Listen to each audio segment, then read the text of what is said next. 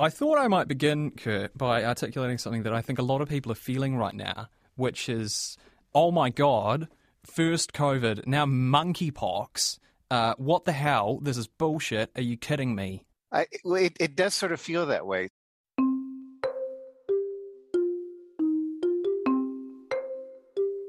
This morning, a mysterious new outbreak of monkeypox is growing. Spreading around the world, World Health Organization says there are 80 confirmed cases thus far in 11 different countries, so that number is expected to go up. Scientists are surprised the infection, which is most common in remote parts of Africa, has spread so wide and so quickly. This outbreak is really unusual because this is by far the largest outbreak we've seen outside Africa. And the really distinctive thing is that there's transmission happening in high-income Western countries, and there appears to be some asymptomatic transmission. So that's a concern. Kia ora, I'm Emile Donovan, and today on The Detail, monkeypox. What is it? How much do we know about it? How does it spread? And how worried should we be? Professor Kurt Krauss from Otago University. I'm an infectious diseases physician and practiced in infectious diseases in the United States before moving to New Zealand.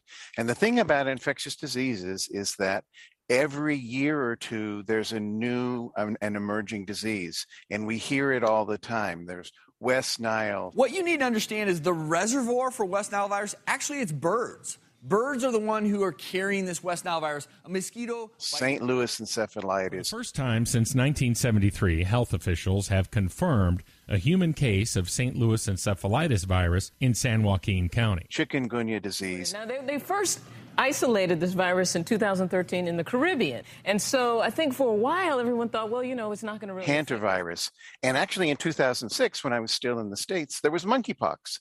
Monkeypox appeared, of all things, because monkeypox got into a group of prairie dogs, and prairie dogs were being sold as pets, and these infected prairie dogs were infecting people. And about 60, 70 people ended up picking up monkeypox. And this was, for me, the first time I'd heard of monkeypox. So in reality, if you do infectious diseases, you'll run into a sort of a new exotic infectious disease pretty regularly. And unfortunately, the great majority of the time, they don't amount to being a huge outbreak, right? They can be significant, and some of the infections can be, really quite dramatic, but usually there's a little small outbreak and the outbreak goes away.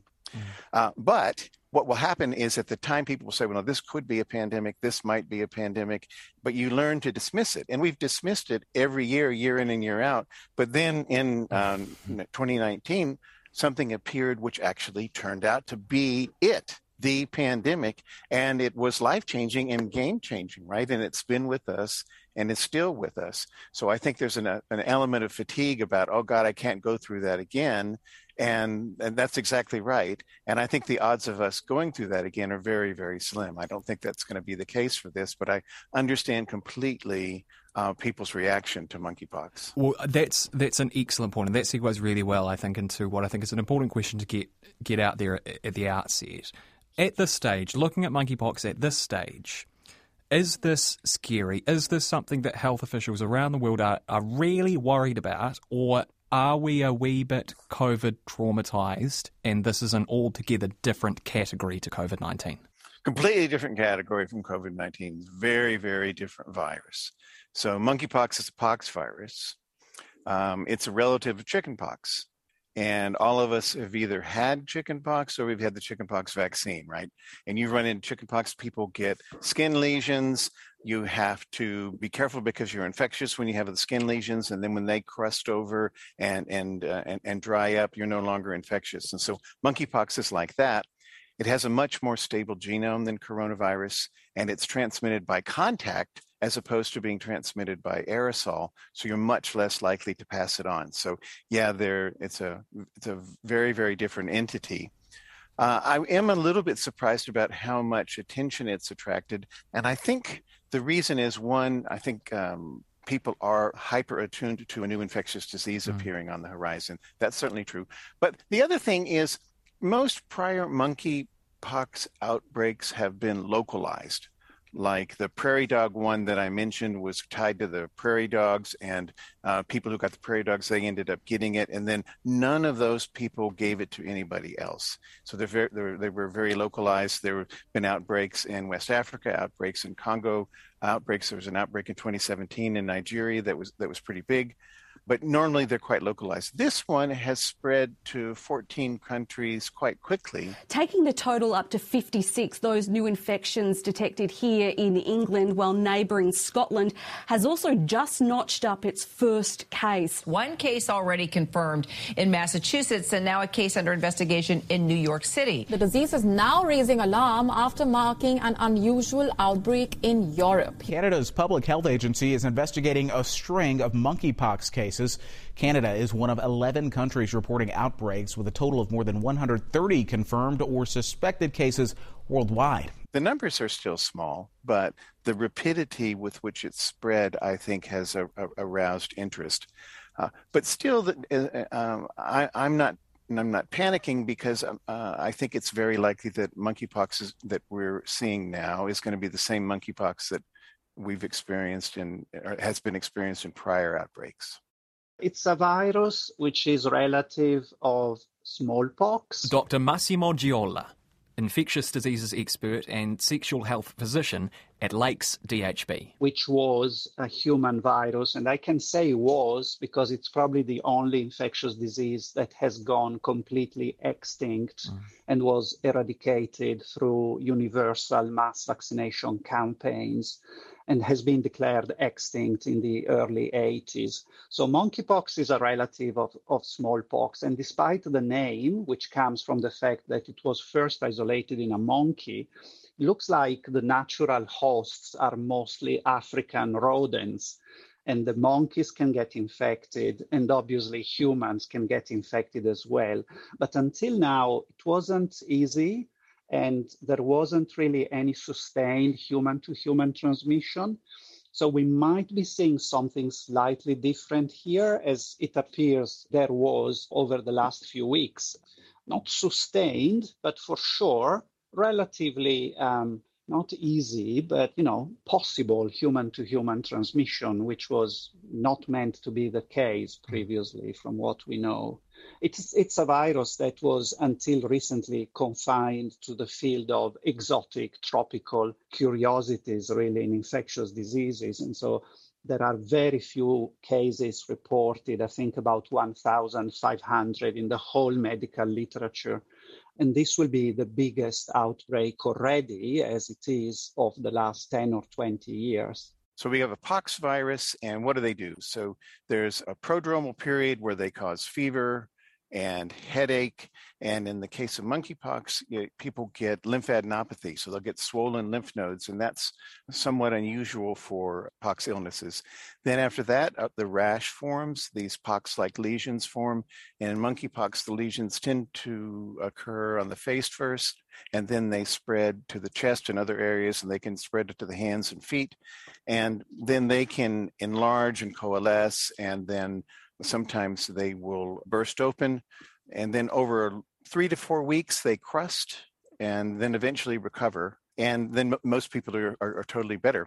Some infections are quite severe, and depending on the strain of monkeypox, there's a fatality rate of around 1% for what's known as the West African strain, and the Central African strain has a higher mortality rate in the kind of a 5 to 10% range. The numbers are a little fuzzy because mostly it's case fatality rates that are quoted, which means of reported cases, how many people die, and that's probably an underestimate of the total number of cases, because many cases would end up not being reported.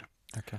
Generally speaking, it's transmitted if you come in physical contact with the pox lesions, because the pox lesions are filled with virus, or if you come in contact with material that's been contaminated by those pox lesions, or for somebody who's got pneumonia or pneumonitis that's involving monkeypox, their respiratory secretions might contain viruses.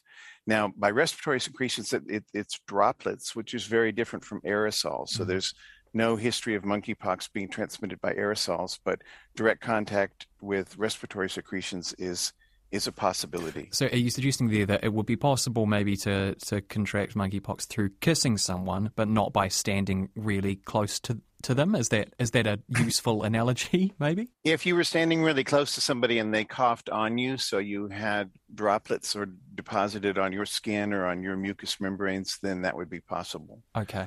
It would also be possible to get it by kissing someone if they had lesions in their mouth. Yeah. Usually what happens is when people declare themselves like, okay, I've got this pox illness, they're isolated. There's contact tracing that's carried out so that their close contacts are interviewed and watched so that they don't end up spreading the illness.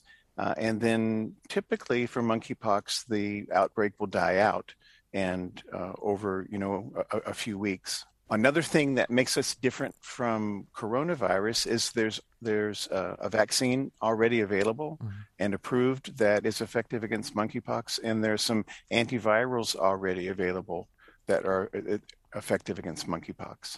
Obviously, what caught my attention immediately wearing my hat of sexual health physician is that a large proportion of the cases detected overseas are amongst gay, bisexual, or men who have sex with men. And we're particularly urging men who are gay, bisexual, or men who have sex with men to be aware of any unusual rashes or lesions. Let's talk about this because this is what you talked to the Science Media Centre about. I think you said actually in your comments, and maybe this is taking a step back from monkeypox specifically, but that gay and bisexual men who have sex with men are often, you said, the canary in the coal mine when it comes to infectious diseases. And can you explain why that is? Yeah, I think the analogy is clear enough to everyone. So the miners used to bring a canary bird in a cage down in the tunnels because they will be the first to be affected by any toxic gases in the mine.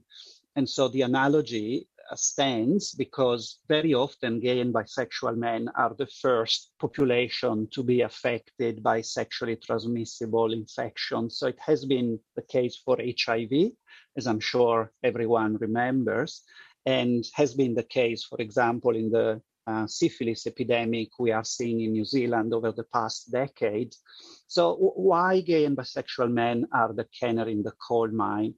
It's very complex, so I don't pretend to be able to explain that in a short interview, but just to give you some hints, I know what the people are thinking about.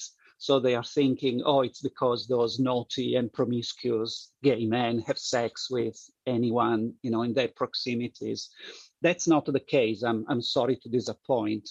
So when you look at the total number of sexual partners in a lifetime, gay men are no different from anyone else. What happens is that there is a little bit more of what we call in sexual health concurrent partnership, which means having in a short amount of time, 2 or 3 maybe only, sexual partners, whereas heterosexuals tend more to be in serial partnerships, even if the partnerships are relatively short. And, it's a small difference. It's a trend. It's not a major difference, but we think that small difference is possibly enough to sustain better transmission of sexually transmitted diseases. Plus, gay men are the minority of the population, and therefore our sexual networks tend to be more dense. So, there are only a limited number of people. So you are sleeping with someone who was sleeping with someone who was sleeping with someone. Soon enough, you've got a very dense sexual network. And so as soon as an STI gets into the network, it gets transmitted very easily. And then finally, gay men in many countries face stigma and discrimination, or even potentially, being convicted because of their sexual behavior. And so we tend to congregate in safe places, which might be gay bar, gay saunas, or a big festival somewhere. And of course, there will be a lot of us at the same time in the same place. And again, even with the best intentions, no one goes out there intentionally spreading infections, but, the close proximity of a number of people will definitely promote the transmission. Interestingly, maybe that's what actually has happened in this outbreak. I was reading over the weekend the Spanish press The Spanish have been very open about what's going on, and they've been saying, well, 22 out of 23 cases were gay men, whereas other countries have been more cagey about telling exactly what was going on. And the Spanish authorities have possibly identified a super spreader event, and that will make sense and will explain why we are seeing all these single cases or 2 cases popping up in other countries. And their hypothesis at the moment is that the super spreader event was possibly the Gay Pride Festival in Maspalomas in Gran Canaria, which attracted from the 5th to the 15th of May, 80,000 coming from all across Europe and North America. It was 2 years that they couldn't have the party because of COVID. So obviously there was great expectations and lots of people had planned a trip to the Canary Islands. And so, that could be the explanation. And if that was the case and there is no more ongoing transmission, being a bit optimistic, we might get on top of the outbreak reasonably quickly. That was fascinating. That was a really excellent and informative answer, so thank you for that. I did want to ask you explicitly here, because I think some people may be reading some of the coverage of this stuff around monkeypox, and they might be thinking to themselves that this is a sexually transmitted infection. That's not exactly the case, is it? Well, that depends how you define things. So, first of all, do we say sexually transmitted or sexually transmissible? Because obviously there are a number of infections that are not primarily sexually transmitted, but given the right circumstances, they can spread during sex. So a typical example is scabies, which is a skin infection. So it's not a sexually transmitted infection. It's not like chlamydia or gonorrhea, but when people have sex, they will normally drop their clothes off. And there will be lots of skin-to-skin contact. So obviously, scabies can pass through sex. Does that make scabies a sexually transmitted disease? No. But can it happen during sex? Yes. There are plenty of opportunities for a virus that spreads via skin-to-skin contact. So, we need to debunk the idea that you necessarily need a penetration, a sexual intercourse. Things are a bit more nuanced than that. Yes, and this is probably a good place as well to say that maybe we need to take the lessons of HIV here and say that, this is not a disease, clearly, that only affects gay men. In fact, as you outlined there are questions around how monkeypox is spreading in these situations, and so people shouldn't jump to any conclusions about how this spreads or fall into the assumption that it's a disease that only affects gay men. It is certainly not. Oh, no, absolutely. So, as I say, gay men are a bit of like the sentinel population, right? Yeah. So from a point of view, we are actually servicing the community by acting involuntarily, of course, as I say, the canary in the coal mine. So, there is nothing special about gay sex that makes it more prone to transmitting infections, and there is nothing genetically different among gay men or, even radically behaviorally different among gay men that makes them carriers of disease. But hey, homophobic people will be homophobic anyway. So there are still people around that think HIV was given by God to humanity as a punishment for homosexuality, and that will not change. I mean, it's been 30 years and there are still people around who think that, so, I have heard it said that the fact that we eradicated smallpox and therefore the smallpox vaccine is not administered to people routinely these days has perhaps opened up a vulnerability in modern populations to something like monkeypox. Is that true? There could be an element of truth in that. In fact, the main reason we discovered monkeypox existed was because cases were identified in places where smallpox had been eradicated. And they're like, hold on, what is this? Then they did the testing. They're like, oh, okay, this is monkeypox. We didn't, and monkeypox was identified earlier as a zoonotic illness, right? And that involved animals. It wasn't known to infect people. But then in 1970, the first human cases were identified, and that was near the time when the eradication of smallpox was progressing. Is it possible that the monkeypox that we believe we know has morphed and changed into something different that we are yet to discover the details of? Yes, and that's probably the biggest caution that I have is we need to get the whole genome sequence of the monkeypox viral strain that's being passed around. That needs to be completed, and we need to compare it to the prior strains. So there are two main strains that we hear about mostly are the Central African or the Congo strain or the Western African strain. So has anything shifted there? Has anything changed? One reason you have to be worried about that a little bit, but one reason I'm less worried about that is that pox virus genomes are generally more stable than, say, the coronavirus genomes. Coronavirus genomes are known to have lots of genetic change, lots of genetic drift, just like influenza genomes are known to drift a lot.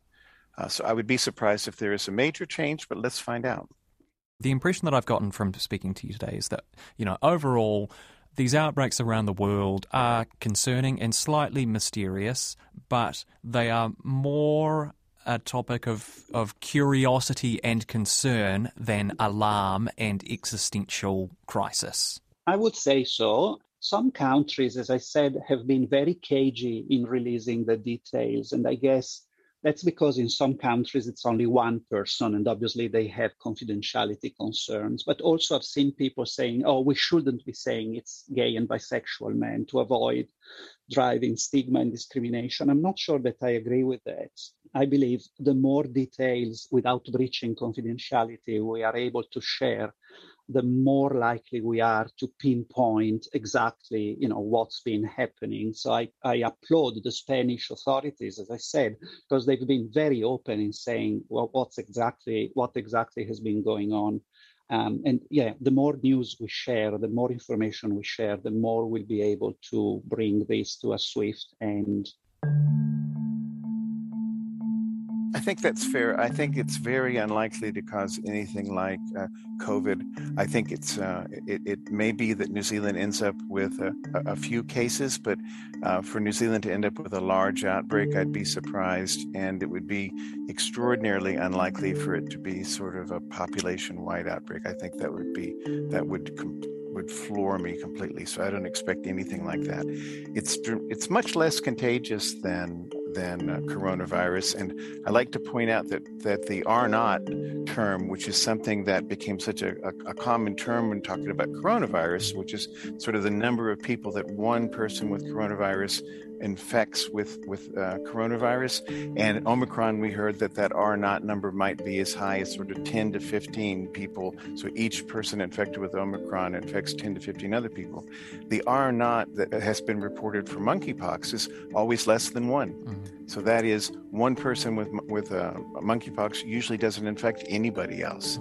So its nature is to be dramatically less transmissible, and I think that's going to be good news for us. And I hope that this, like the myriad of almost all of these emerging infectious diseases, it will become interesting and fascinating, but not a huge public health problem. That's it for today. I'm Emile Donovan. The Detail is public interest journalism funded through New Zealand On Air and produced by Newsroom for RNZ. You can get us downloaded free to your mobile device every weekday from any podcast platform.